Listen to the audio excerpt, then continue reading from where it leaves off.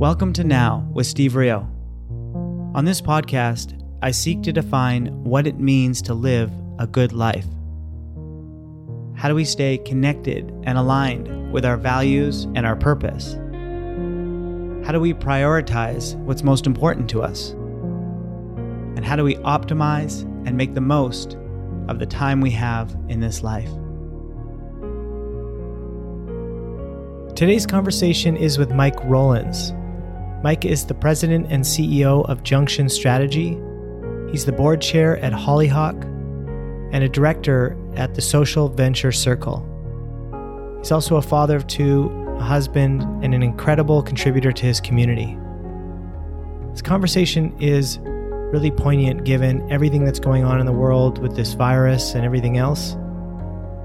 We talked about Mike's experience going through two recessions, one after the dot-com boom in 9/11, the other in 2008, 2009.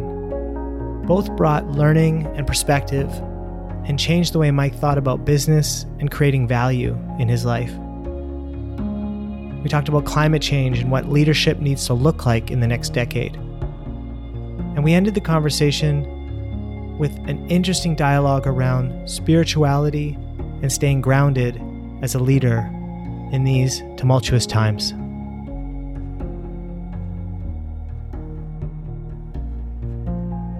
I hope you enjoy the conversation, and if you do, make sure to subscribe to this podcast wherever you're listening. And if you could take one extra minute and rate and review this podcast, that would be incredible. You can follow me on Instagram at Steve Rio. And if you're interested in learning how to increase your performance, resilience, and well-being, check out Nature of Work. It's a personal operating system to help you live life to its fullest. You can find us online at natureofwork.co. Otherwise, I hope you enjoy this conversation as much as I did.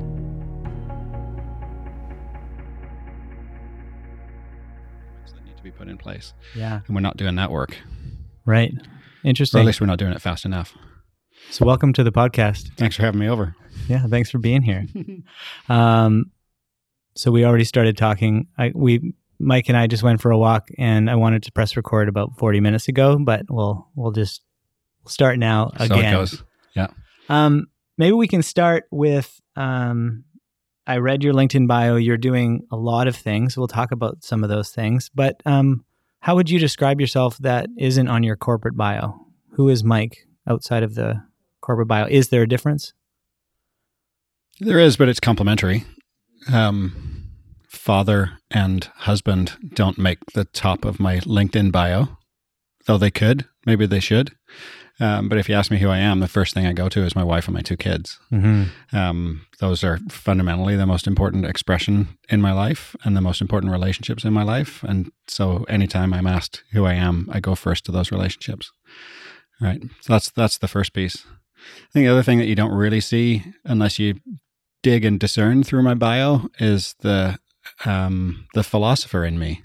Right. You read it closely enough and you'll see that I have an undergraduate degree in philosophy and political science, and that definitely informs my work for a bunch of organizations. But more and more as I get older, I'm just sort of embracing that philosopher piece. What are good ideas? What is a good life? What is a good business? What's a healthy business? How does one correctly blend life and work? Or should one keep them separate?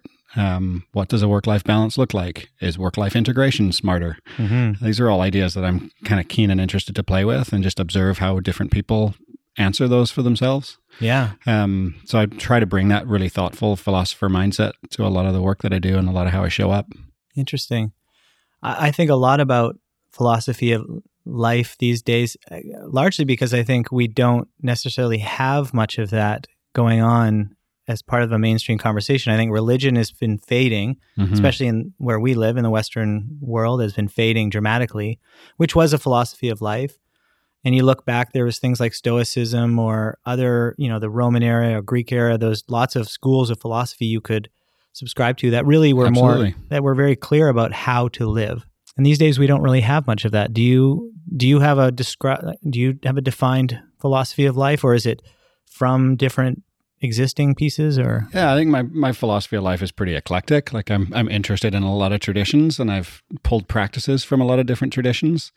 But I think your observation that sort of living life in a philosophically good way has faded from our consciousness in the West. I think we've substituted faith traditions and we've substituted community living out in favor of a more transactional set of pursuits, right? So as faith traditions have waned in a lot of Western thinking and popular culture, consumerism has risen. Brands are the new tribes. Yeah.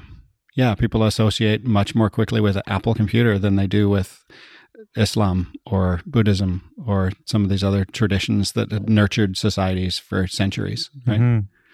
I think there's something about this technologically driven moment that we're in as well. I saw a really amazing presentation a couple of years ago by Van Jones, who was the green job czar under Obama's first term. And he talked about life in the agrarian era being like a circle, like a cycle, because the seasons followed and because the planting and the harvesting was followed and communities organized around that cycle. And then in the industrial era, his metaphor was life became more like a line.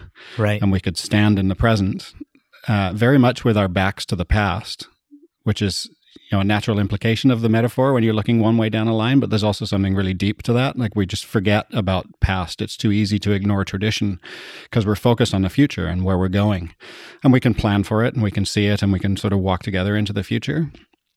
And now we're in this sort of post-industrial knowledge economy age, and it's still like a line, but the future is coming at us, and it's coming at us faster and faster as life accelerates and technology accelerates life. And now we're sort of forced to respond, right? And agility is highly valued, and resilience is highly valued. And those were not words that we were using 20 years ago during industrial development. And I think that sort of resilience at best, responsiveness, reactiveness at worst, when we're not so well equipped, really gives shape to a lot of the way that we live our lives now and the way we lead organizations and frankly, the way we think and just behave. Like if we're always in this reactive mode, just trying to keep up, how are we ever going to live as our best selves? How are we going to hold to higher standards? How are we going to take the time to think about what the ethical choice is if we're just forced into reaction? Yeah. It's literally why I have been working on Nature of Work. I call it a personal operating system, but it's a philosophy of life, except it's very much it's focused in on the work side of things, but it also translates into how we live our life so that we can be less reactionary to all the things coming at us. We can get grounded enough to make clear decisions about how we want to live before those things come at us. It's just classic mindfulness as well, which is just creating space between the stimulus and the response. Yeah. Because I see a lot of really smart people feeling completely overwhelmed and unable to think these days. Yeah, that's right. And, it's interesting 'cause going back to those faith traditions, these are lessons that we've learned before, right? These aren't new just because things are moving faster. Like Plato was wrestling with how do we behave when we can only see what's directly in front of us, and how do we take a step back and think about the broader picture of all that's going on around us and then behave responsibly. Yeah, you read all the Stoicism stuff and it is so applicable to right now. Absolutely. I mean, it sounds like it could have been written by Tim Ferriss or something. Yeah. Yeah. So I'm like more and more interested in ancient wisdom and indigenous wisdom and the learnings of philosophers that were writing hundreds or thousands of years ago. And what do they have to say that's applicable to current challenges?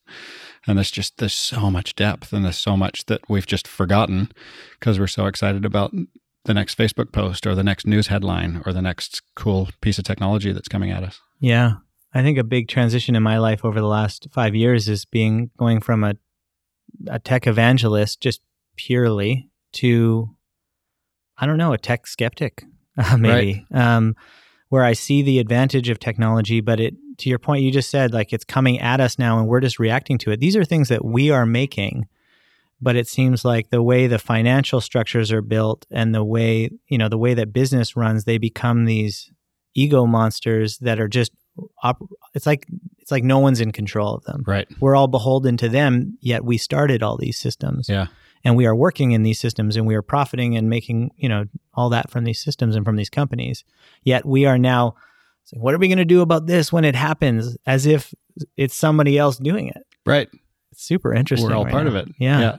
One of the things I always admired about you with technology as an evangelist, my sense was you were always looking for the next cool tool, but you were quite judicious about how you use them, right? So it was always a technology in service to a business goal or an organizational goal. And you were just as comfortable shedding a tool that no longer served as you were adopting a new one. And a lot of us sort of observed the tools that you were using and how you were using them, and then mimicked it like 12 months after you'd picked them up. Right. So you were sort of leading that conversation. And I think the conversation now, when you say you're sort of evolving into sort of skepticism, is you've shifted from what's the right tool to do I need the tools at all? Right. So there's a whole meta conversation that you're stepping into that I think is where I'm trying to shift as well. It's like getting out of the intra-organizational and up to the more systemic view. Right. Right. So it may be that these tools help me accomplish a tactical goal in the short term, but what are they doing strategically over the long term? And how does that play out for us as individuals? How does that play out for the organizations that we lead? And how is that playing out for society? Yeah, because to me, one of the biggest things that all this technology is doing is weakening and stripping us of our natural intelligence. Right. I talk about the mind and the body, and when you get grounded and you connecting with your body, you inherently know what's right and wrong. You inherently know what you want and don't want. It's easy to make good decisions. Yeah. But when you let technology tell you if you're sleeping well and if you've had enough steps or if what you should be eating, and you're tracking everything and technology is giving you a thumbs up or a thumbs down, you stop listening to your body. Right. And I don't know if there's any way to measure this or if anybody is, but it strikes me that we are getting less intelligent on a macro level right now. So that's fascinating, because I think like if you use technology as metaphor, the greatest technology is the human body. Absolutely. The brain is the most complicated, extraordinary, most exquisite thing on the planet right now. Yeah. And there is no computer that humans have developed on the planet that comes close to the storage capacity, the processing capacity, the resilience of the human brain. So from that standpoint, we've got the greatest possible technology inside us from birth. Why are we like defaulting to the latest watch and biorhythm indicator? That's crazy. Yeah. That's a piece that I've been working on this year and thinking about a lot for probably the last 2 or 3 years, is the somatic experience, right? The bodily understanding, rather than processing with intellect and brain, processing with like listening to what the body's telling us and the feedback that we get, right? People talk about gut instinct. Well, that's actually my stomach listening and understanding a situation faster than my mind can process it. 100%. And there's a huge neural network in your gut. Right. Yeah. Yeah. It's amazing, which is new learning. Yeah. Right? I did Vipassana earlier this year. Do you have any experience with it at all? I don't. No, but it's really just at the root of it is a body scanning technique. So you're basically sitting in meditation in deep focusing. You're scanning every inch of your body, and you get more and more focused into the point where you can literally, at one point I could almost see in my organs. Like I could just feel, this was during my 10-day meditation, and probably the best, deepest moment I got to for 1 second or whatever was this moment where I could actually feel everything in your body. But the underlying idea there is that all of our emotions start as sensations in the body. So when we get angry or we get upset or we get whatever, our body temperature changes, or we start to sweat, or we tremble a little bit, or our breath changes, or our heart rate goes up. If we actually just feeling for them, we can address the fact that, oh, yep, I'm elevated right now. Right. And then you actually have a choice to whether you respond to that as well. Right. So then you also separate your intellectual response from that feeling. Right. But also that there's just an incredible amount of memory and energy stored in our muscles. So what was interesting for me during the meditation for days was that all these old memories were coming up that I forgot, things that I forgot had ever happened, like lots of stuff, just from sitting and observing my body. And what happened during that time is my hips loosened up for the first time in my adult life.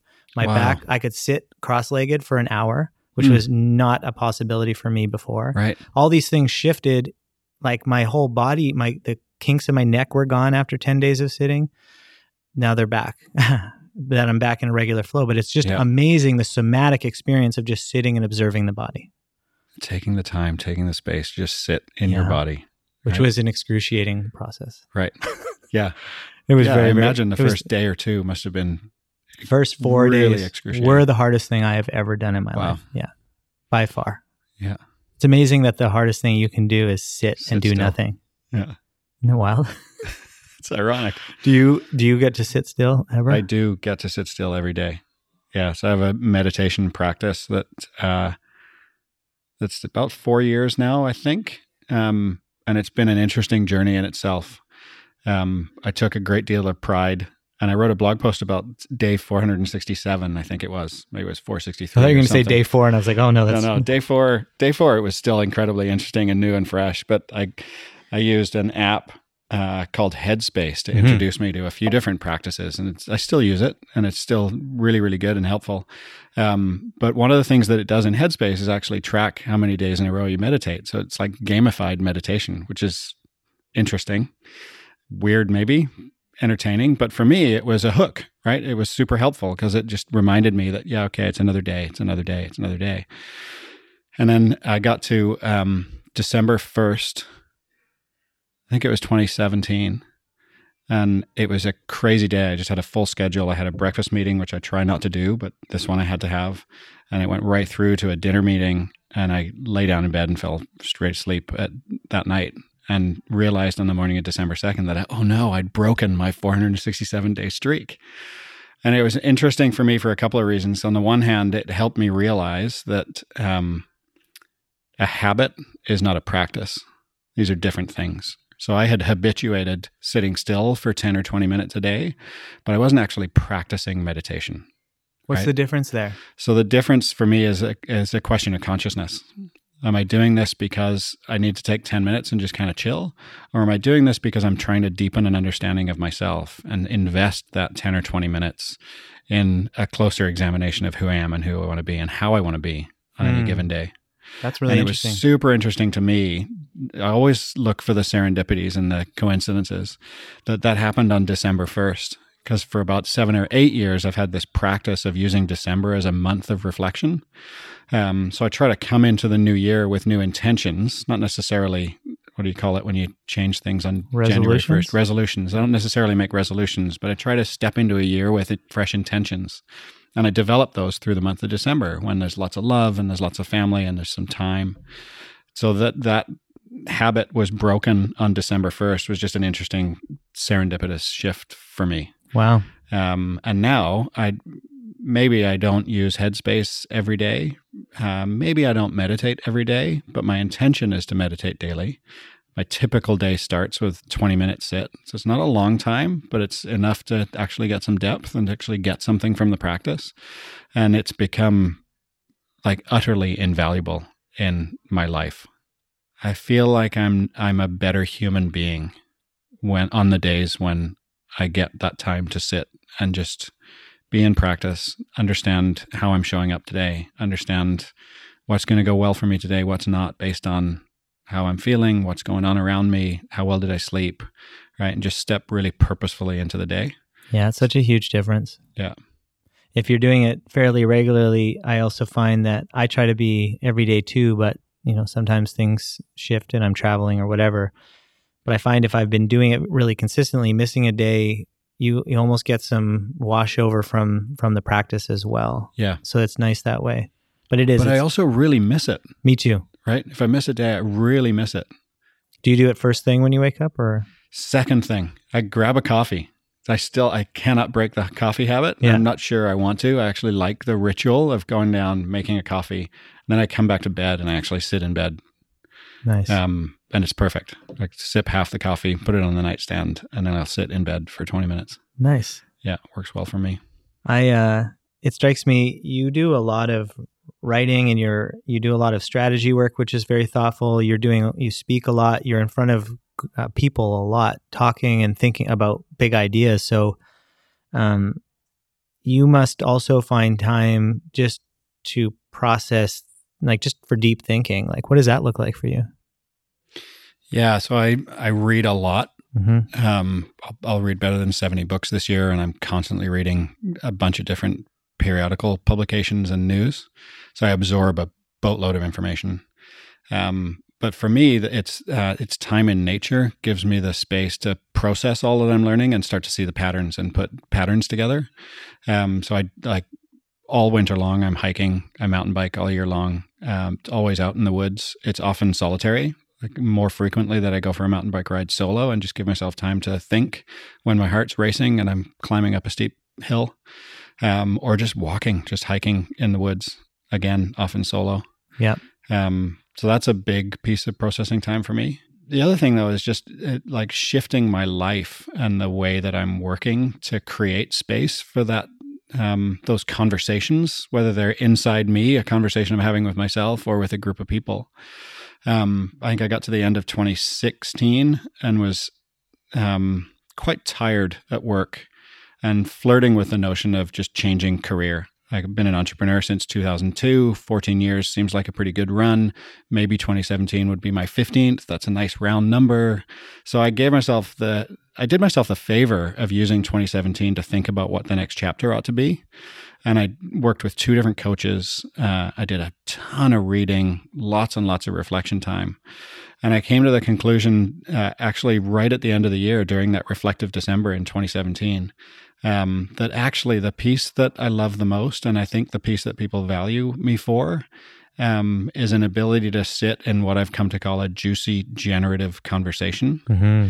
And so for me, there was a sense of purpose that came out of that 2017 experience, that I'm here to host juicy, generative conversations in service to life.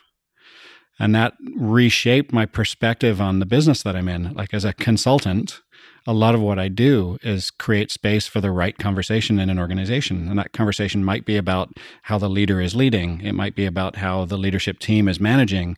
It might be about strategy writ large. So my job is just to host a really healthy conversation about what's best for the organization. And then the piece where in service to life comes in is the focus on the kinds of organizations that we work with. Like half of our clients are nonprofits. They're very purposefully working to improve the communities that they serve. And then the other half are businesses that have a social purpose or a social intent. So it kind of refreshed and reinvigorated my sense of the value in consulting and how I can show up in it in a way that serves me a lot better, that allows me to be the philosopher, but that also serves clients and that clients appreciate me for. Yeah, absolutely. So it sounds like after a lot of thinking and probably thinking about radical shifts in action, in what your actions were and what you were doing, it was actually a perspective shift. Is that right? Yeah. Shift in attitude, shift in perspective, just looking at the same patterns in a new way.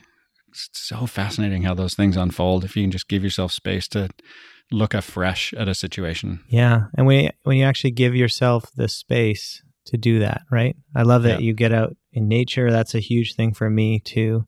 The last few years since I moved to Bowen Island have been a real game changer in my depth of thought. And so a lot of times some of my team will be around and I'll step into a meeting with no prep, quote, air quotes.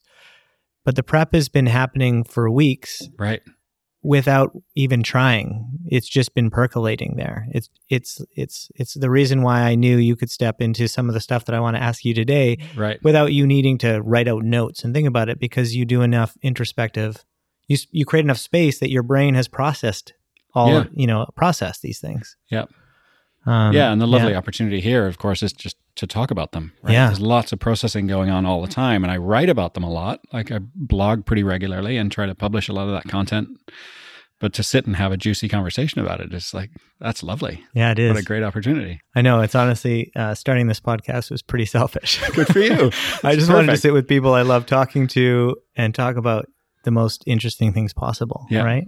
It's pretty good. It's awesome. Well played. Yeah. Interesting. So I also just love what you just said there about being in service to life. I've been reading a lot of mysticism and various stuff, and there's an Indian mystic who basically actually had me throw out my purpose statement. I had written a personal purpose statement, and he convinced me, not directly, but his speaking convinced me to throw it out, because he said, at the end of the day, if you think you have some special purpose on this planet, that's just your ego talking. All our job is to be in service of life and being generative to life. Beautiful. And It sounds like I know that that's what you do. I mean, you're across the board working in all these interesting spaces doing that. Yep. Has that always been the case for you in your working life, that you've been in social impact even before we were calling it that?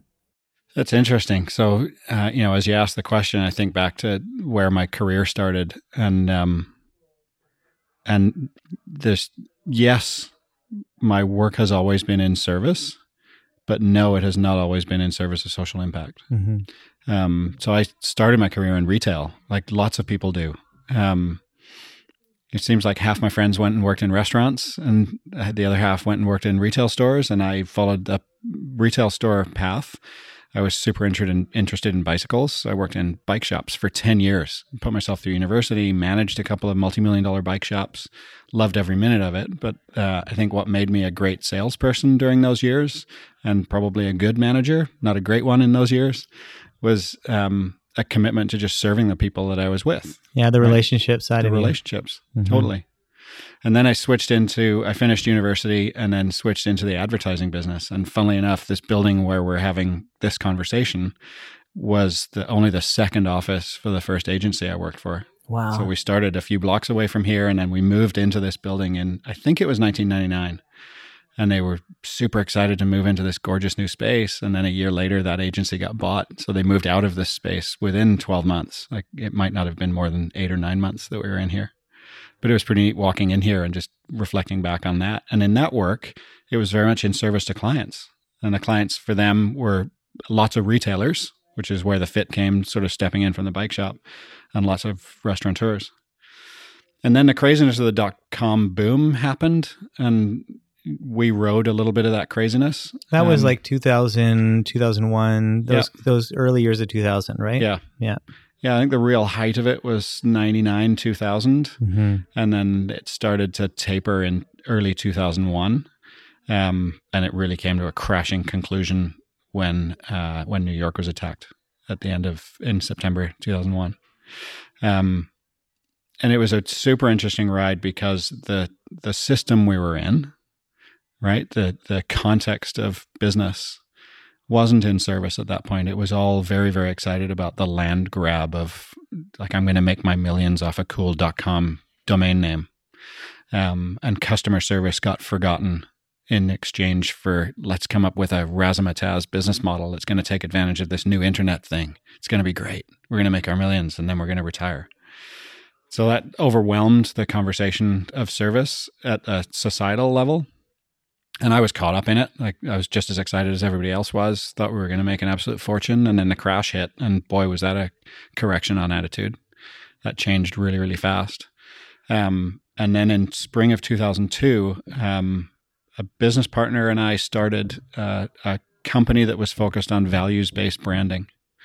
And we came to that because our experience during the dot-com boom had been pretty values-less. It was really about chasing the almighty dollar and getting there as fast as we could. So our rejection of that and our reaction to that in early 2002 was, well, I wonder what it'd be like if we built a company and we helped other people build companies that were really anchored in values. So they weren't anchored in a domain name. They weren't anchored in a particular product or technology. They weren't anchored in a particular life cycle or even a particular customer or audience base, but they were anchored in the values that brought the founding team together. They were more anchored in the how they would work than the what they would do. And at that moment in time, that was inspiring thinking for a lot of people. So we built some really rudimentary intellectual property around how you talk about values and how you articulate values. And we kind of went to market saying that we'd build brands based on values, and people loved it. Like, we really didn't look back for the first 5 years of that business. It went crazy. Wow. And it was very much in service to the people who were leading the company. It was very much about the relationships between company leaders.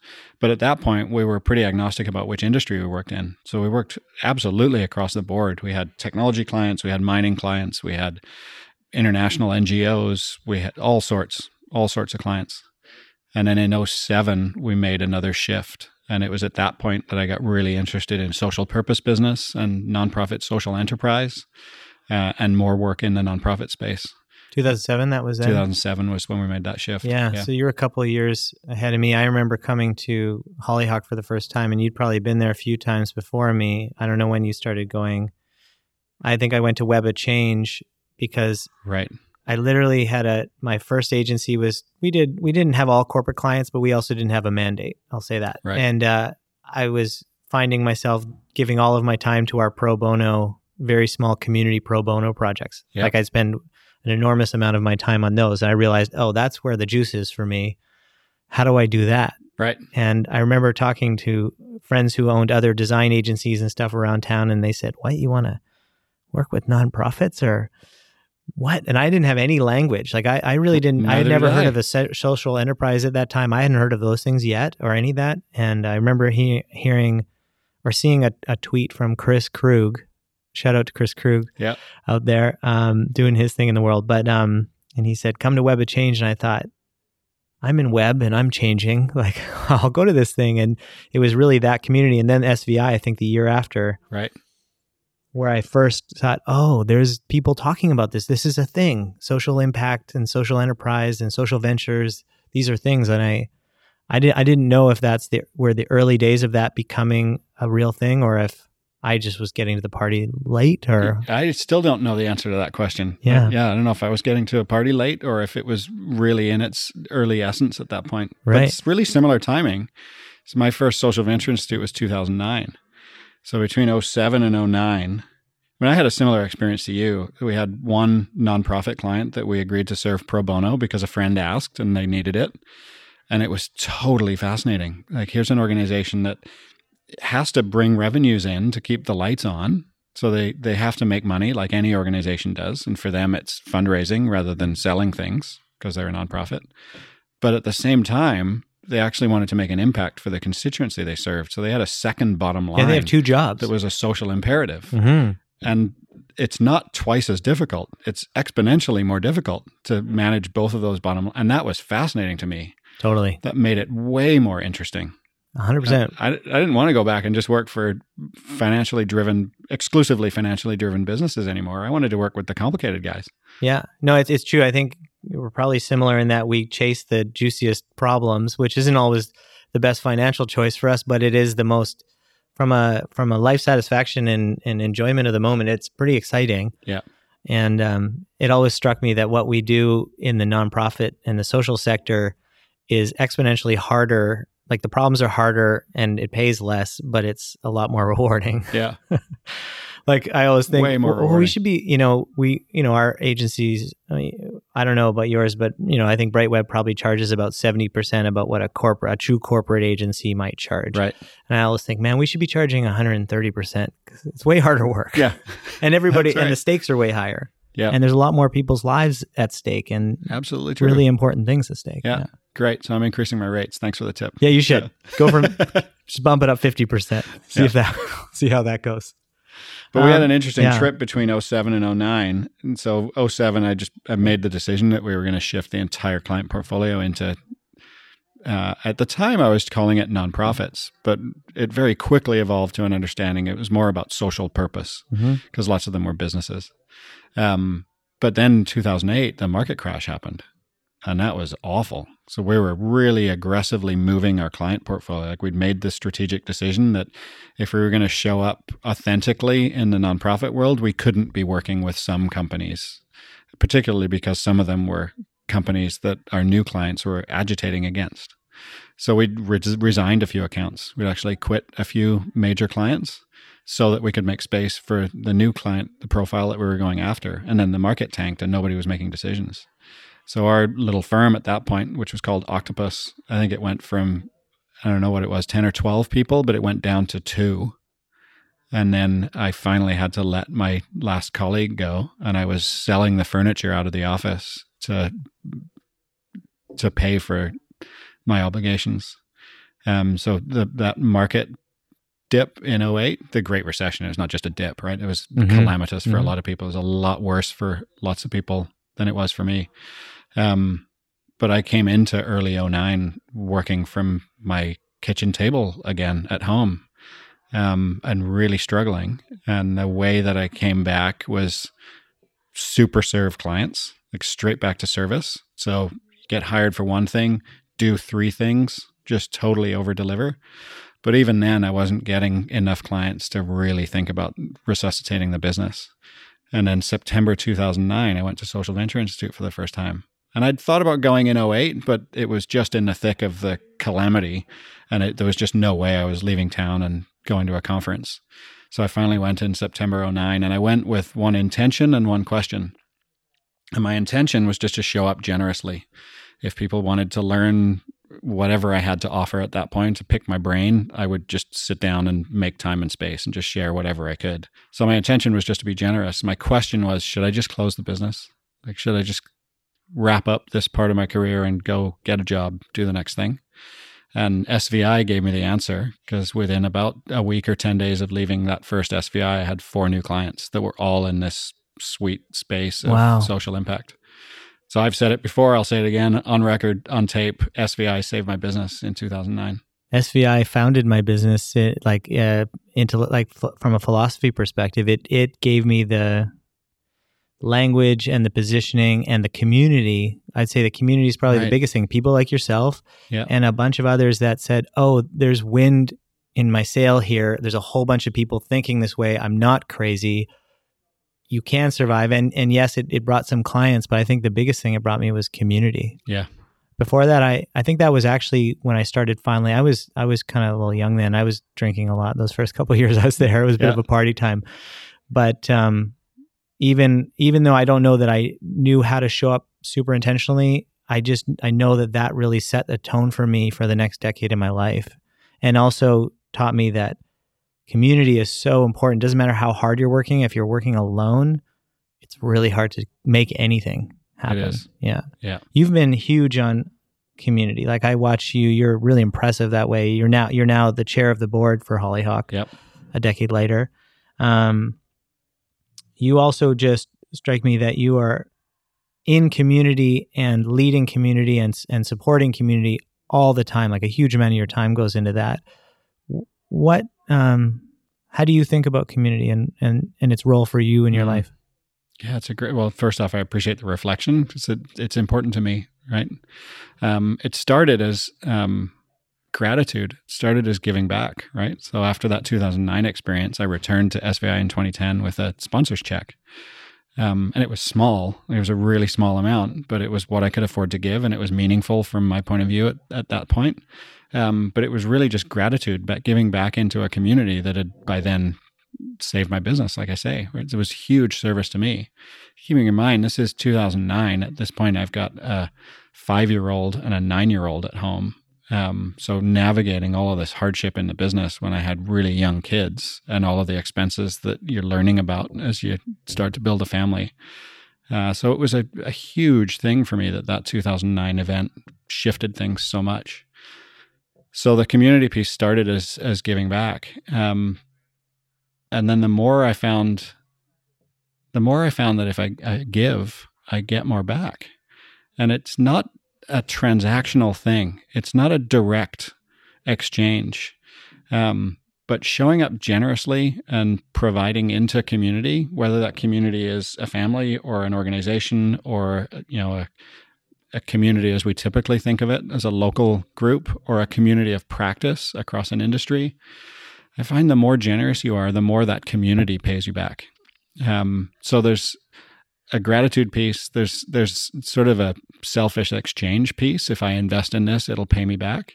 But now it's different. Now it's, I don't know, it's escalated above those things. This is how I want to be. This is who I want to be. This is how I think good lives get lived, is by showing up in service to the people around us. Mm-hmm. And if that's a transactional thing like writing a sponsor's check, then so be it. But if it's about just meeting somebody when they're down, or giving a hand when somebody needs a bit of help, or just speaking out for what's right and using the authority and the voice that I have to say something that's going to change the course of life for somebody else, that's a privilege it's a privilege and it's a responsibility that I kind of take seriously. Mm-hmm. I'm not quite sure where all of that comes from, but that's just how I see life in community. We all have a role to play. And if each of us chooses not to play that role, then that's the end of community, isn't it? Like there's nothing left anymore if we all step out of the game.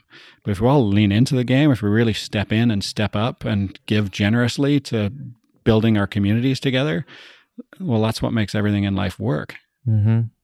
Yeah, I love that.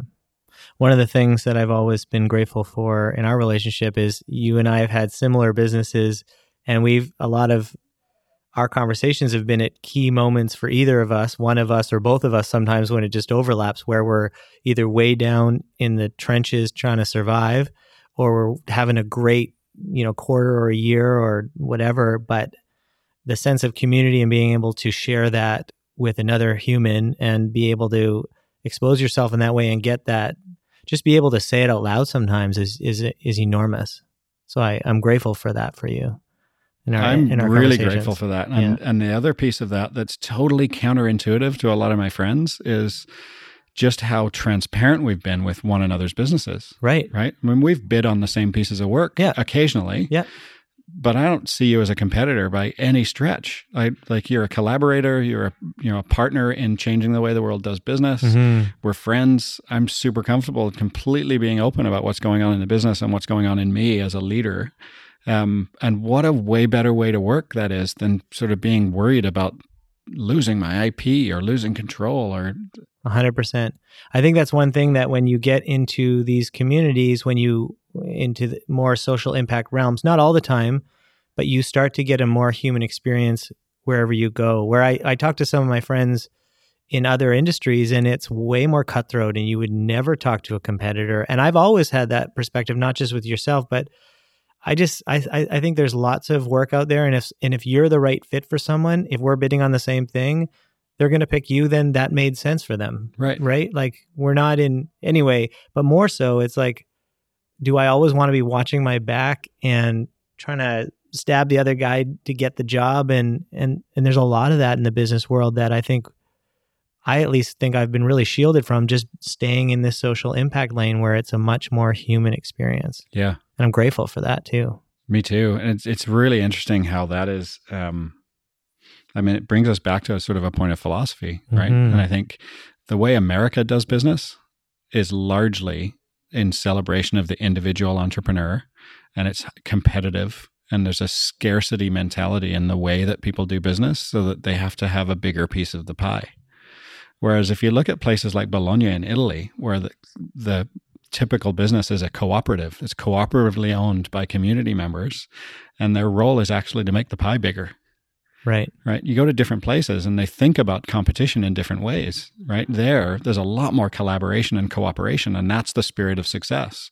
You look at indigenous communities here where wealth is how much you're able to give away, how much you're able to contribute back into community. Right. It's not about how much you can keep and build up. So I think these different perspectives on what a healthy economy and what healthy business looks like, there are many different perspectives on what that means, and some of them just seem to be societally more healthy than others. Yeah, absolutely. It strikes me that we're now coming into an era where we are basically going to have to make some pretty clear choices about these business models and about how we approach all this stuff, because the way we're doing it is not working out super well for us. No, it's not. No, and we've been ignoring all of the external costs of the way that we do business for too long. One of the things that we've been working on a lot is well-being economics. And this is predicated on the notion that if the central metric of our economic success is gross domestic product, and if we believe that GDP is only successful if it grows every year, then we're betting on our ability to grow an economy in a closed and finite system. So we can't keep growing something inside a system that's closed and finite. And the closed and finite system, of course, is the planet. Yeah. We can't keep growing economies and ignore the cost to the planet. And that's what we've been doing. And that's why we're now in a climate emergency. What we can do, though, is shift what we put at the center of our thinking around economics. And what if we put well-being at the center of economics? Right? There's a huge international movement towards well-being economics, and it is even influencing governments. So New Zealand this year passed its first well-being-based budget, and it looks entirely different than a GDP-based budget would. I didn't know that. Interesting. Massive investments in social welfare, in supports for women, in supports for youth, many supports for the disadvantaged. And it's all about uplifting the collective well-being of New Zealanders. Right. And the Prime Minister of Iceland is looking at the same thing. The Prime Minister of Scotland is looking at the same thing. No small coincidence, perhaps, that all three of those leaders are women. But there's also a big move to how businesses can operate from a well-being perspective. And there's a movement towards what a well-being citizen looks like. Right? Yeah. What's it like to put well-being at the center of your life and your lifestyle rather than just pursuing the almighty buck? Yep. Super interesting work, and a real shift in core thinking about what a healthy economy looks like. Really valuable work. How do you think the next decade is going to play out along those lines? Do you have a vision or ideas? Of course, it could go a lot of ways, but there's a great quote that I heard at a conference last week. My friend Mark Lesser said, Wendell Berry said, "Be joyful, though you've considered all the facts." Mm-hmm. And I think if we look at the facts of economics, if we look at the facts of climate change, I think it was just yesterday, IPCC released another report saying we're heading for 3.5, 4 degrees Celsius temperature increase globally by 2100. Just unpack what that means real quick, like in a simple... Average global temperature will increase by 3.5 degrees between now and the end of the century. All the best models say that more than a degree or a degree and a half of temperature rise will result in catastrophic climate consequences. And when I say catastrophic, I mean the kinds of climate consequences that will disrupt the way societies operate. The deeper you read into the data, the deeper you understand what we're really talking about when we're talking about 2.5, 3.5 degree temperature rise, the more terrified you'll be. They're horrifying pictures, horrifying stories. And we're already feeling the effects. I mean, some of the storms that whistled around our house last night are not storms that we would have felt here 20 years ago. And yes, that's just one windstorm on one evening in one city. But the flooding in Asia right now is astounding. More and more of these major and catastrophic weather events are happening all the time. Massive populations are migrating, largely as a result of climate implications. So if that's the future that we're facing, and those are the terrifying facts, how do we remain joyful and optimistic and work towards solutions in the face of that sort of thing? And I think that's what leadership needs to look like in the next decade. Because we've been told very clearly by thousands and thousands of scientists that we've got a very small handful of years to turn this around. Yeah. Like we're probably less than a decade now to turn this around and save society. And there are many folks out there that hear save society and kind of roll their eyes. It can't possibly be that bad. And I was one of those guys 3 or 4 years ago. But the more I've learned, the more I've read, the more real it starts to feel, and the more scared that I am about what the future could look like for myself, for our kids, for our communities.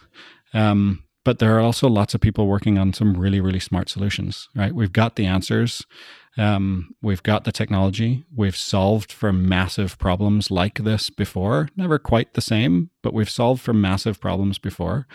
And I think staying positive, staying joyful, looking for the collaborations is the answer to help implement those solutions and make sure that we avoid the worst of climate change. Yeah, I like that a lot. I mean, it strikes me that we need to stay really empathetic, really open, really loving to one another so that we can have the conversations we need to have. We need to get tighter and closer and more human with one another so that we can actually get after this stuff. Absolutely. It's interesting that you say, what did you just say, save the society?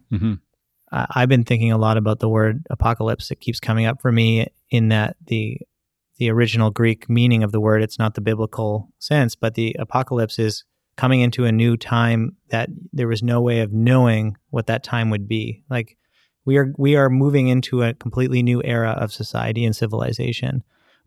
Some people don't know it yet. Some people are, I kind of think about it as some people are clutching on for dear life because they see it happening and they don't want it to.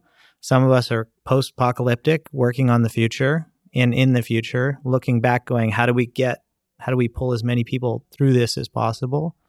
And others are just ignoring, don't know that any of this is happening yet. It's not a linear process for all of us. I didn't know that derivation of the word. That's really cool. Yeah, and I wish I knew the exact words, but you should look. The Greek definition, the original word apocalypse, that's exactly what it is. So it strikes me that we are in an apocalypse. And I like the word too because it jars people a little bit. Yeah. But then when you say, well, actually, this is just the becoming of something unknown. And that to me is what's happening. So in terms of saving society, maybe we're not saving society, we're rebuilding a new society. And there is going to be, I think the thing to acknowledge is there's going to be tremendous damage and there's going to be tremendous hardship for a lot of people. There is. So, how do we stay rooted in value and in love and in joy through all of that? Because I guess what you see in the world is where from our perspective, from our Western perspective, people have the least, they have a tremendous amount of joy. And where we have the most, we have the least amount of joy. We have the most suicide, we have the most depression, all of those things. White males are the most likely to commit suicide, like in our society. So, and we've had it pretty good, comparatively. So it's interesting that, that joy does not need to be predicated on certain wealth or having things. Right. That there's other, like joy actually comes from community. It comes from meaning. It comes from purpose. And hopefully we can maintain some of that as we move through the next decade. I think we will. I'm like a boundless optimist. Totally. I see the good in everyone. Yeah. Right. Even the big companies that we love to vilify, they're broken systems, but they're filled with good people. Well, yeah, I think there's so many people inside these systems that we were talking about this earlier that want to do the right thing. They're just in a system that doesn't allow them to, right? Right. Like that's why, some people want to take a stab at B Corp, but I think it's a first good attempt at saying, hey, here's a new model. So the board of these companies don't need to vote in the shareholders' interest purely, right? They can vote for other things besides shareholder value, including the environment. And we don't have to fire the CEO if he makes or she makes a move that cuts our profit by 2% in order to do the right thing. Right. So I think those systems need to break apart, which again, to me is the apocalypse, right? Is these financial models breaking and see how quickly we can be smart and build new things. And I think to your point, we have the tools, we have all sorts of intelligence. There's all sorts of models out there. All sorts of models, people building all sorts of things. They just need the fertile soil to do it in.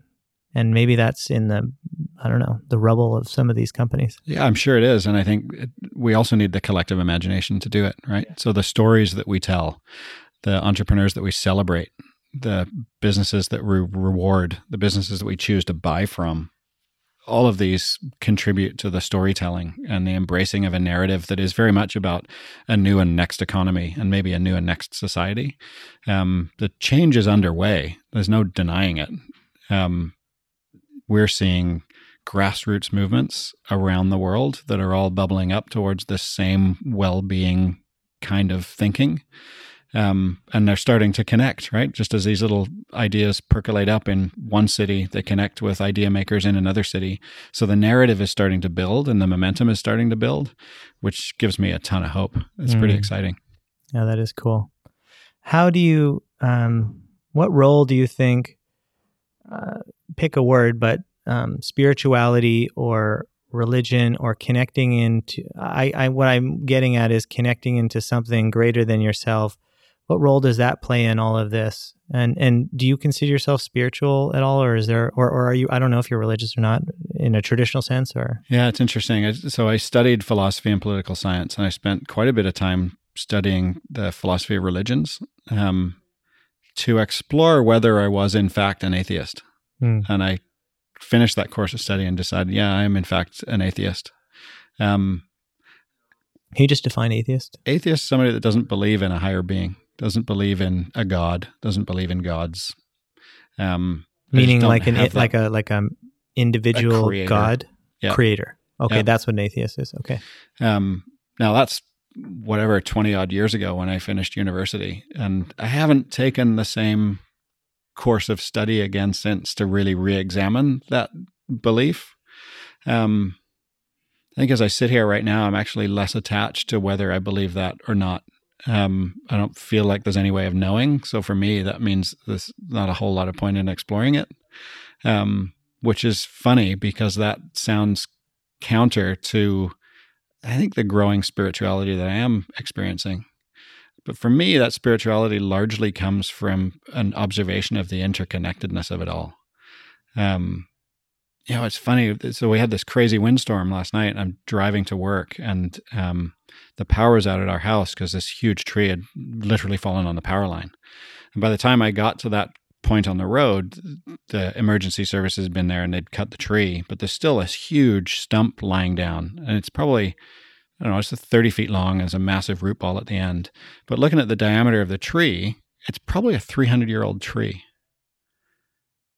And I felt really sad for the tree, which is like a curious reaction.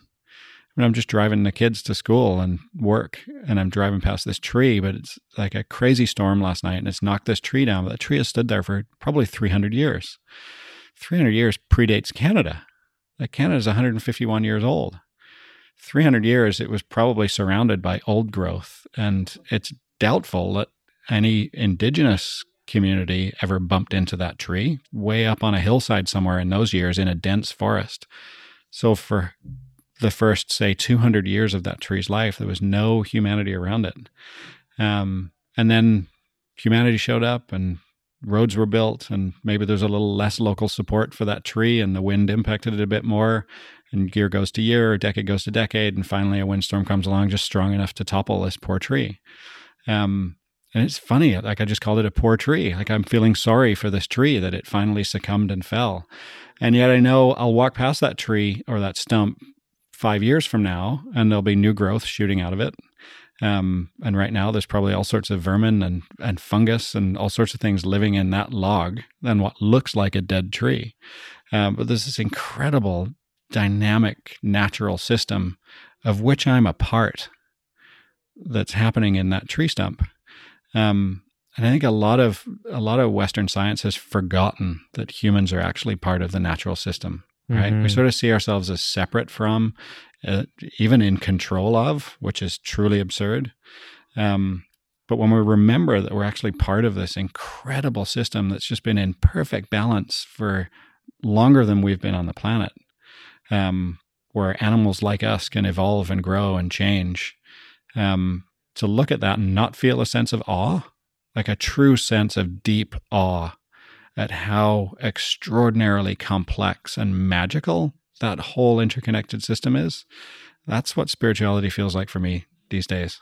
Yeah, that's a beautiful description of it. Thanks. It really is. I echo that tremendously. I think more and more I think about the interconnectedness of each human and all life, that we're all one life on this planet. Yep. And that we're sharing this life in, you have your body and I have my body, but we are the same life. Right. We got to do some work a couple of years ago, and then again a bit more recently with Reconciliation Canada, which is a nonprofit that supports reconciliation of the Canadian government with Indigenous peoples. It does a lot of community engagement and some really impressive training and learning work around the history of Indigenous relations in Canada. And they have a series of values like many organizations do, but the last one is in a Coast Salish language, and the word is Namwayut, and it literally means we are all one. Wow. And so they have a single word for that. They invoke that in their meetings. But yeah, it's amazing that they have a word that means we're all one. Yeah, we need a word. Yeah. Namwayut. We live in the territory. And so that's really interesting. So I asked you what the role that spirituality plays in addressing these problems, but I think you just described it. When we start to connect in with that interconnectedness, we see things in a whole new perspective. We do. And it suddenly becomes insane to do some of the things that we're currently doing. Yeah. Right? It just becomes so obvious that the damage that we're doing is in violation to ourselves. Yeah. Luckily, the planet will be great. Planet's going to be fine. Life will be great. Human life is at risk. And hopefully, I think we'll make it through and we'll figure it out. I think the next era is a massive shift in consciousness, is just a complete shift in how we relate to ourselves and to everything around us. Yeah. And connecting back in with consciousness. I think we're largely unconscious as a society today. Yeah. But it's also happening really fast. There's some really interesting things happening very fast. Back to technology, I used to think I think a lot of people thought the internet was going to do that.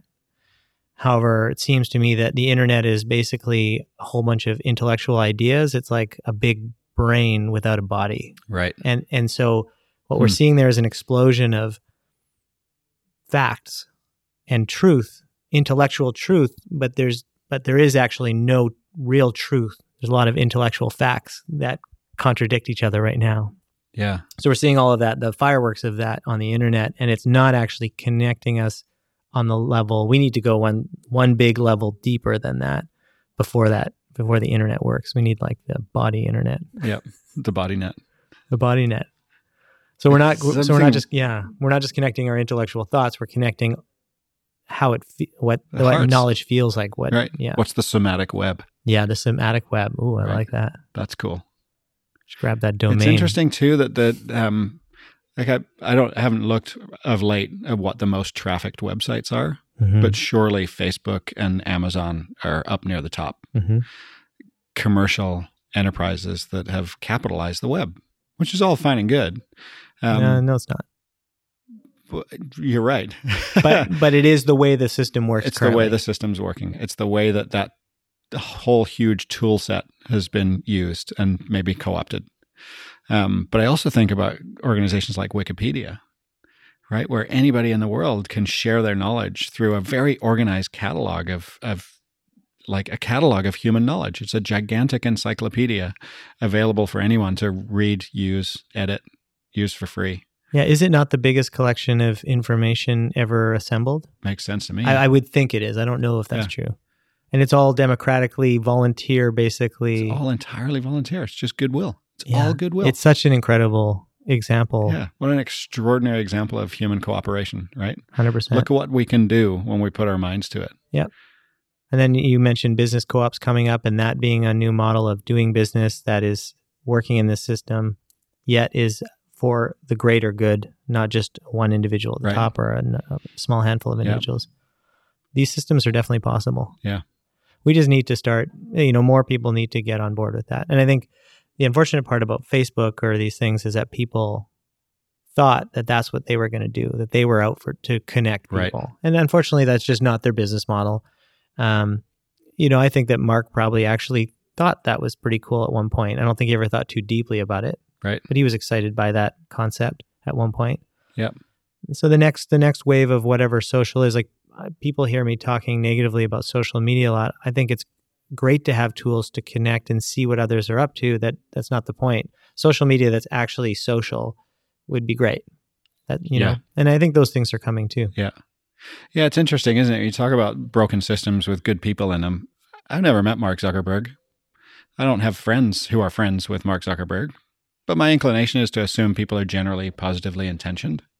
So he starts building an organization to connect people. Way back in the early days, college, going to connect the students, make it easier to find other students, understand and explore what their interests are. That's a totally good intention. That's brilliant. And then you get caught up in, how am I going to pay for this? And the profit motive. And then you turn into a publicly traded company, and now you're being held to account for quarterly returns. And suddenly you're on a locomotive. And what you really wanted to do is just like connect with the people back at the station. Yeah. And now you're way down a track and completely moving away from the original intention of the organization.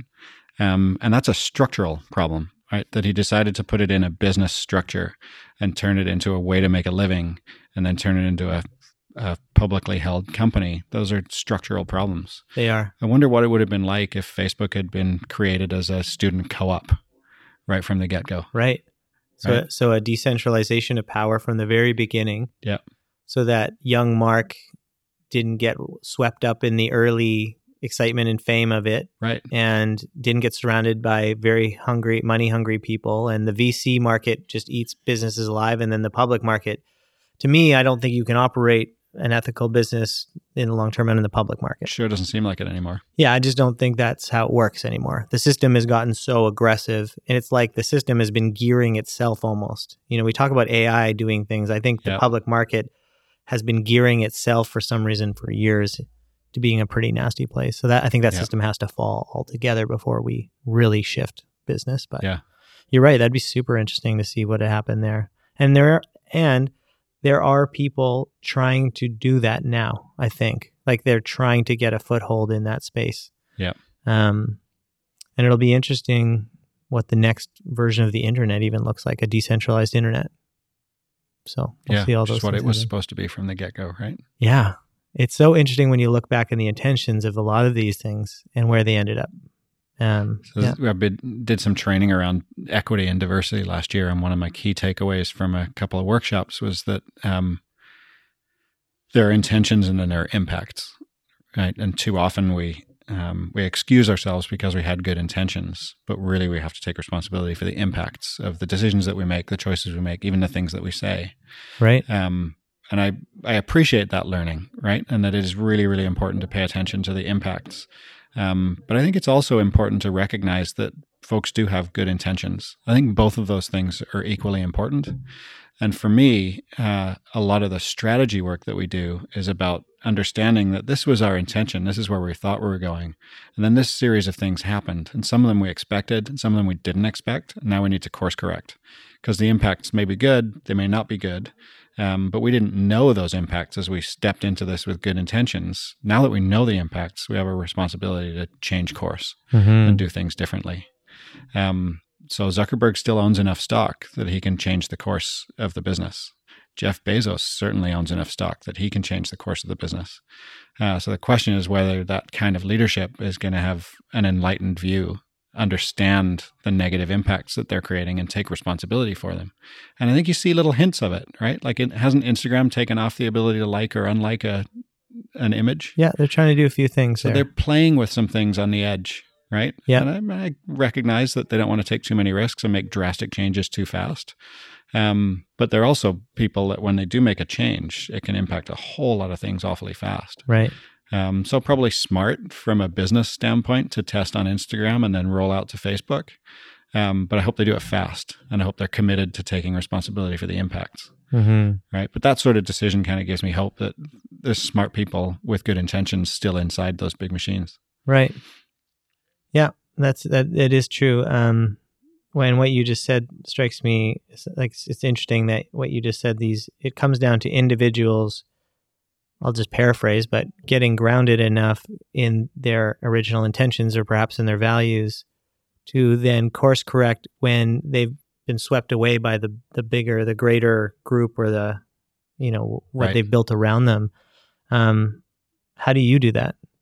How do you stay grounded? How do you stay grounded in intention when, we all come up against decisions to a big potential client comes along, a big opportunity comes along. You have to figure out what are my values, what is my intention here, and staying grounded. That I think when we stay grounded, we make good decisions. Yes, it's when we are out of our body and out of our element in that way that's when we make those mistakes that we later regret or have to fix. Is there, how do you think about that? I had a really interesting, an on-point conversation with my business partner earlier today. He's in London, so we connect once a week or so in the mornings. And one of the conversations that we had was about how each of us is showing up in our leadership. And he reflected back to me that I show up more consciously, more constructively, probably more powerfully, but certainly more usefully when I'm grounded, when I've taken time away, when I'm actually looking after myself. So, there's a lot of talk of late about self-care, and it's kind of easy to roll your eyes at the turn of phrase because there's something so soft and fluffy and kind of woo-woo about it. But if we're not looking after ourselves, how are we going to show up for family or colleagues? And if we're not showing up for family or colleagues, how are we going to be effective in an organizational system? So it really does come back to how are we looking after ourselves? Are we getting enough sleep? Are we getting enough time out? Are we managing our workload in a way that actually gives us the time and space and energy to think through the decisions that we make every day and try and anticipate the implications of the decisions that we're making? Or are we really running on autopilot because we've got way too much on our plate and we haven't spent enough time settling down and thinking about what the best course of action is? I think there's lots and lots of people I encounter that really are on autopilot, just like trying to make decisions and get stuff off their desks, off their plates, delegate, get it on my way. And very good intentioned, intelligent people make bad choices in those environments. Right. Or in those mental or internal environments. Yeah. I mean, the whole self-care thing, it's when you are under stress, your brain just literally does not function the same, right? We just are not as intelligent. And you ground yourself and suddenly you walk into a meeting. You take 5 minutes before that meeting, just take some deep breaths and sit down and chill out and think about what your intention for that meeting is. Totally different hour. Yeah. So that's a big piece of it for me is just getting exercise, getting sleep, drinking loads of water, right? These simple biological, functional things. Yeah, it's actually it's quite simple. I mean, you just basically did an ad for Nature of Work, but it's really basic stuff. It's just a matter of prioritizing that and building, to your point, practices that make sure that those things happen. Right. So I love that. Do you think about legacy in all of this? Like personally, do you have a relationship with the word legacy or the idea of legacy? Yeah, I do think about legacy. For me, a lot of my own introspection about legacy has been pretty egoic. Like it's really about, can I get my name in a history book? Will there be a biography about me? Am I going to do something important enough that others will take note? So it's very ego driven for me. Maybe that's just the age that I'm at. Maybe that'll shift as I get older and hopefully get wiser. But I talk a lot with clients about it. And our clients tend to be people that are older than me. Like I'm nearly 50, I'm 47 now, but a lot of our clients are near retirement age and they're empty nesters. Their kids have moved out and they're thinking about how to use their businesses to do something useful or do something good and leave an impact. And a lot of the conversation starts about succession, like how am I going to exit and make sure that the business is okay? But the motivation beneath that is how are we going to make sure the business is okay? So the business is this vehicle of legacy for them. The same is true with some of the philanthropists that we work with, right? It really is about, I have either inherited or I have built this wealth and I want to see it put to good use. And I want that use to endure beyond my lifetime. And that might be ego driven, but there's something very generous in it as well. So I think as I get older and I see some of these examples, legacy for me is, can I do something that leaves the world in a better state than it was when I came into it? What's the contribution that I can make? How can I be generous? I mean, maybe it's like a tiny fractional, super marginal improvement on the state of things over the course of a lifetime. It's a big world. There's a lot of people in it. But I'd like to know that I'm making a contribution, right? That life has been valuable, that I've done something of value. Yeah, I like that. That's a good definition. I've been asking that question because I think a lot about that. I guess I've always wrestled with my ego. And so legacy often for me feels like, what does it matter if you're dead? You're dead. You're gone. Right. Your body is gone. You're somewhere else maybe. So what does it matter if people are talking about you behind your dead body or whatever? Right. But I think what you just described is something much broader than that, which is, it's almost the Boy Scouts motto, like leave this, takes it a step further. Can we leave what I came into a little bit better? Yeah. And if we're all doing that, things are getting a lot better. So that's a nice way to think about it. Yeah. It's been a good, helpful way to think about work. Right? When I show up in an organization as a consultant or as an advisor, can I leave the organization after our assignment having made the organization a little healthier, a little better, a little stronger? Right, which is a great lens because it zooms you out a bit from the meeting that you're having or if you're having a tough time with that client for that week, well, how do I zoom out from here and see the bigger picture of what I'm trying to do with this organization? Yeah, and often it's like the client invites us in because they want some particular piece of work done. And when we zoom out, that's useful, but it's not actually what they need. Yep. Right. And just to be able to say, you know what, if we shifted some resources over here and did this piece instead, the organization is going to be healthier and you're going to be better off as a result. a conversation that you couldn't have if you weren't looking at the whole system and trying to figure out how to leave it better, right? Mm-hmm. And what would you describe as your role or responsibility in this life? That's an interesting question. Or use other words if they come to mind. Yeah, so there's a couple of things that come to mind. One is this piece that I've talked about a sense of purpose, right? To host juicy and generative conversations in service to life. I feel like I'm perfectly built for that. There's something funny in that. Like, it puts a smirk on my face because there's something that just feels so deeply right about just owning that that's the work I'm here to do.